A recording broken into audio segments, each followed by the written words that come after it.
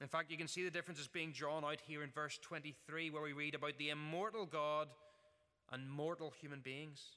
Then in verse 25, where it's the creature is held up against the Creator.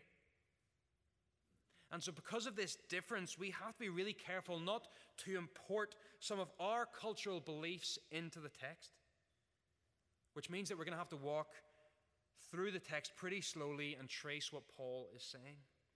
And how we're going to do that is to go through it once and draw out the big argument, and then we're going to go through it again and pick out some of the subtleties. And then we'll finish this evening by thinking about how this passage affects us. So if you have a journal there, it's going to be really useful to underline and to highlight and to take notes as we go, to keep that argument straight in your head. So let's dive in. Look with me to verse 18. The wrath of God is being revealed. And notice it is being revealed just like the righteousness of God was being revealed in verse 17. From heaven against all the godlessness and wickedness. Or there, more literally than wickedness, we could say unrighteousness. So against all the godlessness and unrighteousness of people who suppress the truth by their unrighteousness, since what may be known about God is plain to them. Okay, so in these two verses we get the interpretive key for the rest of our passage. So mark that down in your journals in some way. Because what is up for grabs here, what this tells us, is what is up for grabs is truth. It's knowing God. On one hand, we have God righteously revealing, making plain, making himself known. And on the other, we have people who unrighteously suppress the truth, live according to their standards, and deny what God has made plain. So God is righteous and in truth. These people are unrighteous and suppress the truth. So note that down. The overarching idea here is of people suppressing the truth, of denying what God has made plain, and so walking away from righteousness. And you can see how Paul explains that further. Look with me at verse 20. For, and I'll just say for, that's always a good word to underline to see how Paul is going to expand the argument as we go forward here. For since the beginning of creation, God's qualities have been clearly seen and understood. So what's he saying here? Well, he's saying that the fact that there is a creator, that there is a God, is obvious. That the book of nature is open and everyone is able to read it. That there is a sense of the divine within us that everyone feels and everyone longs for, even if we try and satisfy it with different things. We can plainly see that there's something beyond us, and so no one can have an excuse not to be searching for God. Even those isolated tribes people who have never heard the gospel, they can look about creation and see that there is a God. This is what God has done. He's left his fingerprints all over creation. That is how God has made it plain. That is what the 4 in verse 20 points to. But then follow with me in verse 21. We get another 4. And this time this 4 is explaining why the wrath of God from verse 18 is being revealed.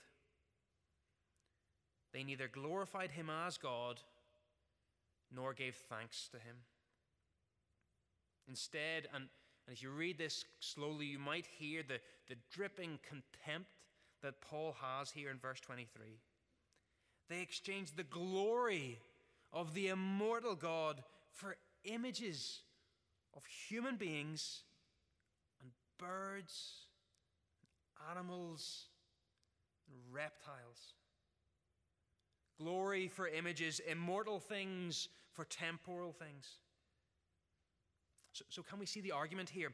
God has made himself obvious through creation. Man suppresses that truth and so rejects God, neither glorifying him nor thanking him, and instead tries to create his own rules, his own truth. Verses 24 onwards are almost held up as consequences of this, of the dominoes that fall after they have done this. And we're going to come back to look at them. But But just before we do, I'm going to ask you to just to think a little bit here. So remember the context here. We have a divided church, Gentile Christians on one hand, Jewish ones on the other, both bickering over who is in the right. So let me ask you this. Who do you think that the Jewish Christians assume that Paul is talking about? It's pagans, isn't it? It's Romans, it's the Gentiles, the people who don't have the law. It's in the style of other Jewish writings about pagans. It certainly mentions the normal criticisms that the Jews had about the other nations. And just look how many times Paul says they. Like, even if we take this just from verse 28, underline with them with me as I read. Furthermore, just as they did not think it worthwhile to retain the knowledge of God, so God gave them over to a depraved man, so that they do what ought not to be done. They have become filled with every kind of wickedness, evil, greed, and depravity. They are full of evil, envy, murder, strife, deceit, and malice. They are gossips, slanderers, God-haters, insolent, arrogant, and boastful. They invent ways of doing evil. They disobey their parents. They have no understanding. And so the Jewish Christians look to their Gentile brothers, sneering as they get the telling off that they deserve. We knew that they weren't in the right. We knew that they should be more like us. And as we read that verse out as well, probably all of us have some type of person in mind right now. A rival faction, someone that we disagree with. And this is one of the places where our chapter headings aren't very helpful for us. Because if you turn to the next phrase, which is chapter 2, verse 1, what does it say? Someone shout out for the first word. You. You, therefore. Not them, but you. Think back to David and Nathan, where Nathan tells David the story of the rich man who killed the poor man's only sheep. David tears his clothes in outrage and demands that the rich man be put to death. And what does Nathan say to him? You are that man. Paul says here, you are that man. I am that man. Not some outgroup, not some distant enemy. The wrath of God that I was just cheering on. The punishment that I was looking at others and saying, yes, Lord, they deserve it. That wrath wasn't for a rival faction. It wasn't for someone that I disagree with, not someone else. It was for me. It was for you. It was for the Jewish Christians who had the law and knew that they couldn't keep it, but yet were placing burdens upon the Gentiles so that they would look and act a certain way and make the Jewish Christians feel more comfortable. Hopefully you can see this is a rhetorical sledgehammer. It's Paul showing both factions in the church that they are utterly united, completely in the same boat. For where in verse 17 we saw that the gospel revealed the righteousness of God, now we see what is revealed is the extent of sin in man, of all mankind. Because here we see that those who pass judgment are doing the same things. In a minute we're going to go back over what those things are and think about the specifics of them. But before we do, we need to have it crystal clear that Paul is not giving them a group to bash here. Instead, he is saying that they are all sinful, that they are all condemned, that all of them fall into that category of unrighteous. And so whether we are at one end of that line or the other end, it's still a line that goes straight to hell. Write this down somewhere in your notes. Left to ourselves, we are all unrighteous. This is the big picture argument here. For the Romans, The Jewish Christians have no reason to boast in their traditions, because even in them they are unrighteous. And the Gentile Christians have no reason to boast in their newfound license, because their new faith should show them how unrighteous they are. So what should unite them is that they're all in a desperate need of a Savior. And yet for us, even as we might accept what Paul is trying to do here, what he is saying to the Romans, that doesn't always hit us in our context. Because we here don't think that falling out over music choices or style of service or things not being the way they once were are on the same moral lines as the things that Paul mentions in verses 24 onwards. Oh, our sinful hearts are so tricky, so clever at twisting and bending to avoid this landing on us. We are good, upstanding people. Surely we are not the people being described here. And so we fall into Paul's trap.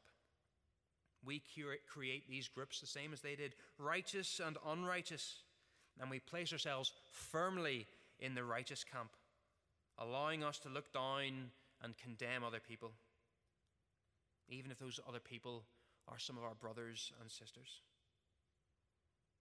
But that's not Paul's point. That's not the argument.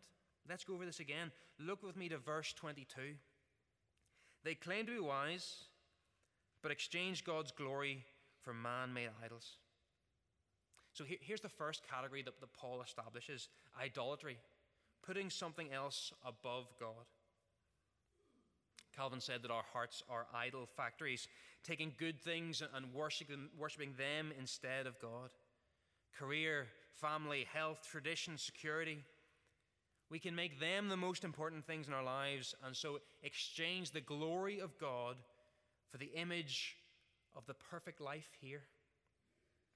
You, me, we are all disposed to rebel against what is really obvious in this world: that we aren't God, that God is in control, that He gets to decide what is right and what is wrong, that he does get to decide what His church looks like.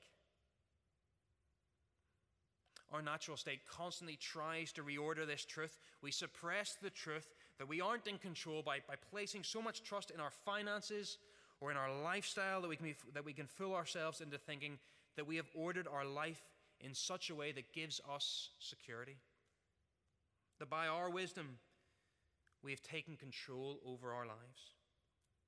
Even if we don't say it out loud, we have claimed to be wise, haven't we? We have exchanged the glory of God, living in dependence on Him, for shiny trinkets and filtered photos. In your heart of hearts, can't you see somewhere where you are suppressing the truth?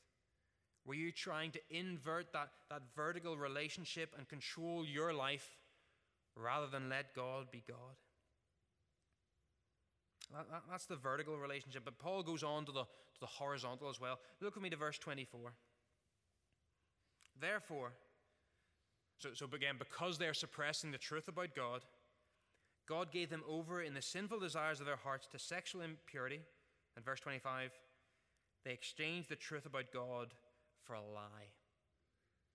Now, here's where we have to hold really tightly to Paul's argument. God has revealed things. Man has suppressed the truth.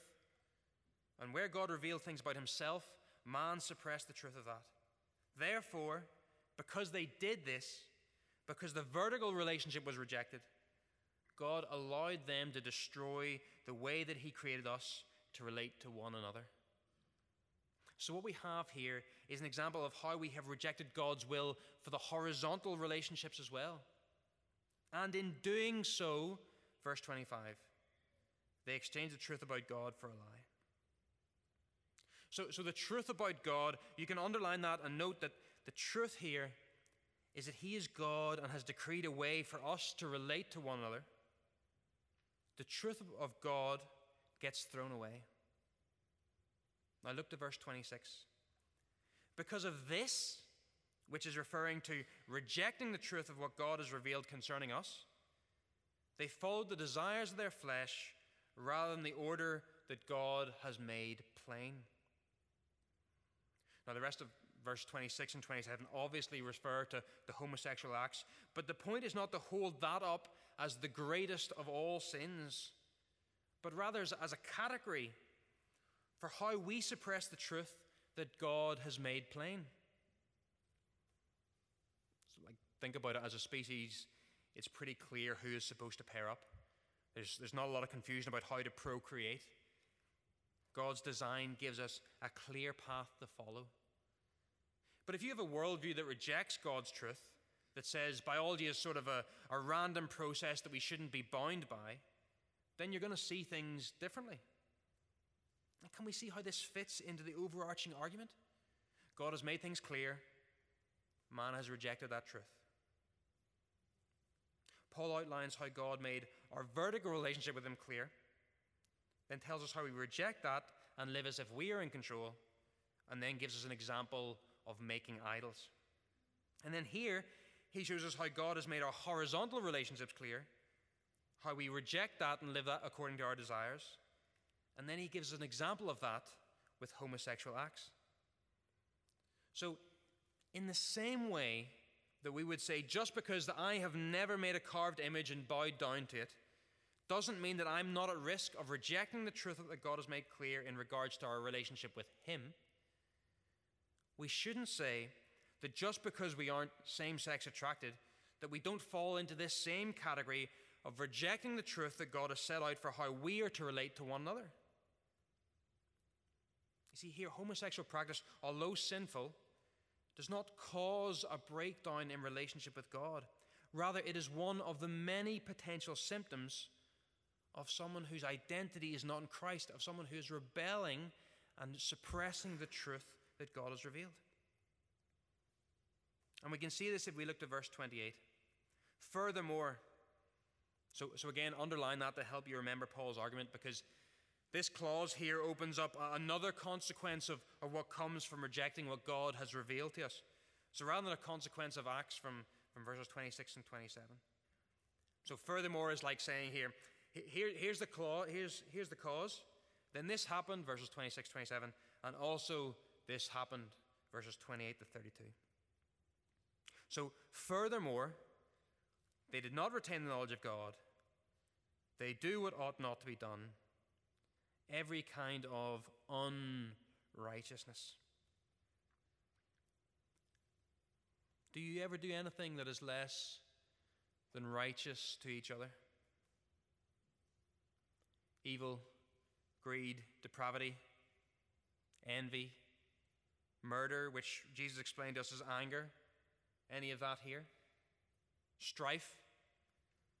Wouldn't that one hit home to a church that is divided? Gossips, slanderers, haters of God. I think that one means people who reject what God says because they just dislike it. Is that you? Are you arrogant and boastful? It's a pretty expansive list here, isn't it? Disobeying their parents. Oof, that's got to hit some of us hard. Because we reject how God has set out for us to live, how we are to treat and interact with one another, we fall into this category too. Paul doesn't allow us to think that as long as we guard against homosexual acts, we'll be okay. He shows us how we all at times reject his ways and try and construct our own ways of interacting with people. We might know that we shouldn't gossip, but we suppress that knowledge and bend the rules in this one situation. We know that we are here in church as worshippers and not consumers, but we suppress that knowledge so that we can shop around and find somewhere that caters better for our specific desires. We know that we should be in community, but those people over there just look too different, and we wouldn't know what to say. So maybe it's okay just to ignore them this week. I've been sitting with this all week trying to see a way that this passage doesn't just hit me squarely in the chest. I've been subconsciously trying to weasel out of Paul's logic, trying to find an excuse for those ways in which I try and subvert my vertical relationship with God and control things. Of some reason to justify those times when I ignore how God has set out for us to live with one another because it makes my life easier. And yet, as the text says, I am without excuse. It would be so much easier if we could just see this as an in-grip and an out-grip so that I can just point my finger. But all I hear rattling around my head is, you are that man. Paul shows the Romans, this divided church, that they are all entirely in the same boat. It's not just that some of them really need Jesus, but the others need a little bit of Jesus just to tidy things up. It's that they are all hopelessly lost, that they are all unrighteous, that in their personal relationship with God and in their communal relationships with each other, they are suppressing truth and turning from Him, and that God is now revealing to them His wrath. All those things they've been fighting about, the changes, how things used to be, what's the best way forward, they are all blown away and forgotten as they gaze in fear and dread at what is revealed to them. Imagine being proud and certain of your righteousness in an argument, suddenly realizing, I'm not good. I'm not righteous. I cannot claim the upper ground. I am lost and I need Jesus. Paul removes the bickering by showing them their true problem. Now, this is a difficult passage to take. It's difficult to emotionally engage with. But what does it mean for us, my unrighteous brothers and sisters? For us who have been declared as if we were righteous even though we are not? Haven't we passed over this bad news now that we are in Christ? Why would we even consider this since Christ has ultimately and completely removed our sin? Shouldn't we just focus on the good news? Why spend so much time hammering this point home? Well, one thing that this verse should do to us is to help us gain perspective. To realize that the thing that we should most be worried about is not what the church is doing about the youth or the welcome center or the music or the preaching or the organizations, but about our own sin. Beloved, don't you realize that we come here to be blessed by God? That we come together as He commanded us, to do the things that He has commanded us, for the purposes that He has set out. This isn't a performance. It's not meant to please you. It's meant to bless you and to help you consider your Lord. If we neglect the bad news, if we don't remind ourselves time and again that we are saved by grace alone and nothing to do with us because we constantly sin, then we will become an entitled, consumeristic, self-righteous mess. It is the weight of our own sin, as uncomfortable as it might be, that brings us back time and time again to our need of a Savior. So if you're here tonight and you aren't a Christian and all this has just seemed really, really, really oppressive and judgmental, it's probably because God is convicting you of your own sin, of those places where you have suppressed the truth that He has revealed to you and followed your own way instead of His. And if that is you, let me just say that the bad news is not the end of the story. Because although through the gospel God's righteousness has been revealed and our sin has been revealed, Jesus came to span that gap, to make a way for us to come to God and to receive His love. It was Jesus who took all our sin and swapped places with us so that we could take part in the righteousness of God. He took all your sin. He emptied out the cup of wrath, every drop of it that you deserved. He drained it dry. And in its place, he offers you streams of living water to satisfy your soul. Not because of what you have done, but because he is righteous. Our God is so good to us in his mercy that he offers us his grace freely. He offers it to those who accept that they need him and trust in him. So if that's you, don't just slink away after, but come up and chat to us. But if you are a Christian here, don't dismiss this bad news as just being irrelevant. It is a reminder to us of how much we need Jesus. Not just as a Sunday morning thing, not just as part of a list of things that we might believe, but as a continuous ache in the heart that brings us back time and time again to look to the cross. So that when we are arguing amongst each other, we are drawn back to the cross and we talk with humility.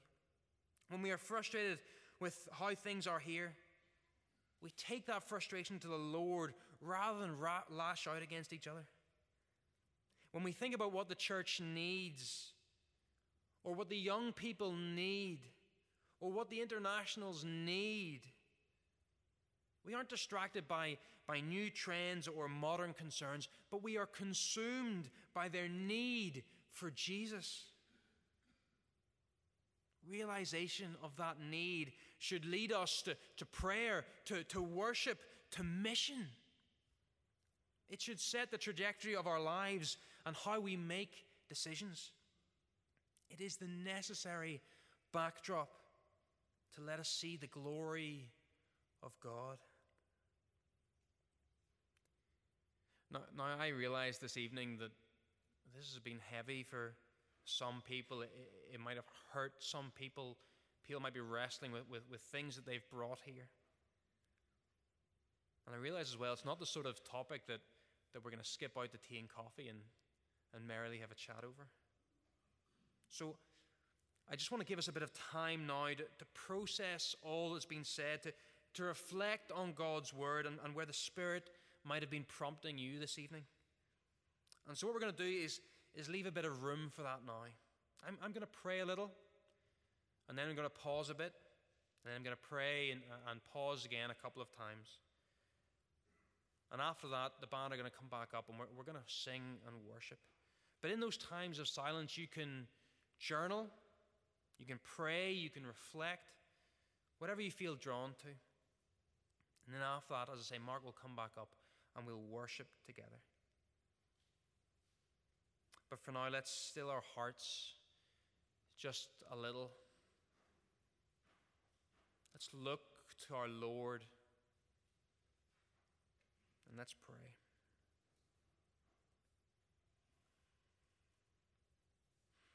Oh Lord, we need you.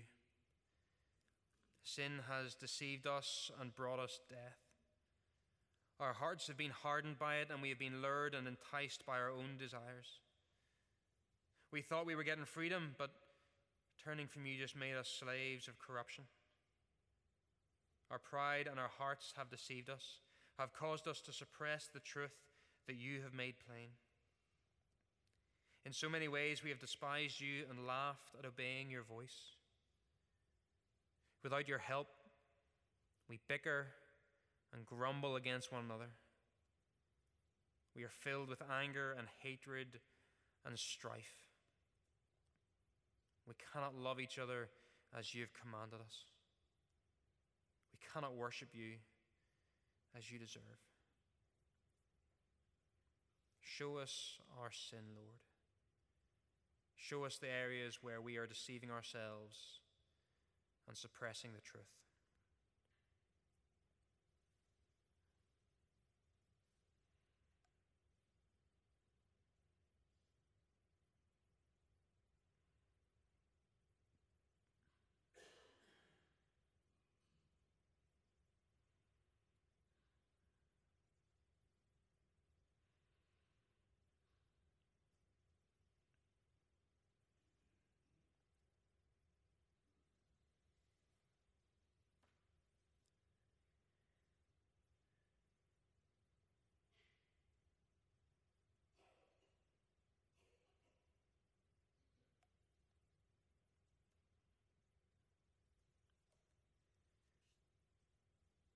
Great Savior, we know that we are not worthy, that we don't deserve the grace that you have shown us, and yet we are amazed that you take our place, that you offer us life. We know that we need a Savior and that you alone can rescue. So we ask that you illuminate our hearts and lives now, so that we can see the effects of your great gospel in all that we do. Help us repent of where we are deceiving ourselves. Help us to throw ourselves at your feet. Help us to see the truth. Lord God, show us your truth. Show us what we have been trying hard to ignore.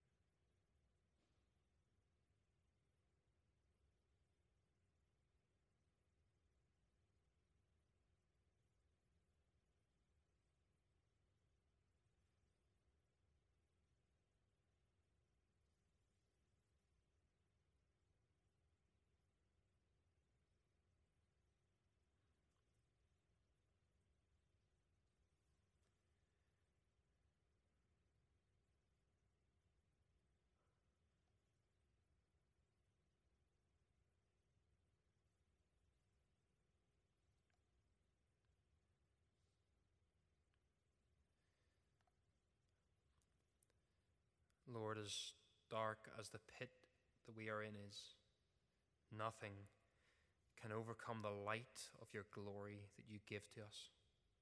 Nothing can condemn us now that you have declared us to be your children. We stand in awe of what you have done, how you have saved us, adopted us, sent your Spirit to live within us. And so all that we can do is to turn to you in humility and in worship, because as deep as our sin is, your grace is deeper still. So Lord, let us not be overcome by our sin, but let us rejoice in your glory that overcomes it all. Let us respond in love and worship to you. Let us go out to this world with that message of hope that is available to all, even as they suppress the truth about you. And let us look to one another, knowing that we are the one people of God, that your gospel has made it so. Heal us, Lord, we pray. Show us your truth. And let us be so caught up in you and in all that you are and all that you've done, that our hearts are filled with love and with joy.